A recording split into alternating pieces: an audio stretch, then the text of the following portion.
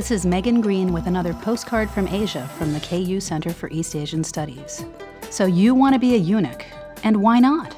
In imperial China, eunuchs were among the most powerful of the courtiers.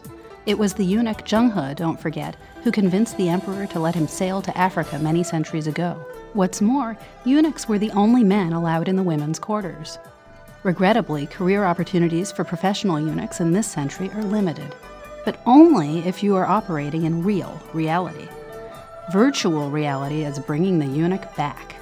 IBM and the Chinese government have launched a Forbidden City website where visitors can adopt a Qing Dynasty avatar and wander around the imperial complex, interacting with other visitors in real time.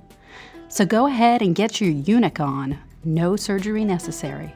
With thanks to Randy Hacker for this text, from the KU Center for East Asian Studies, I'm Megan Green. Wish you were here.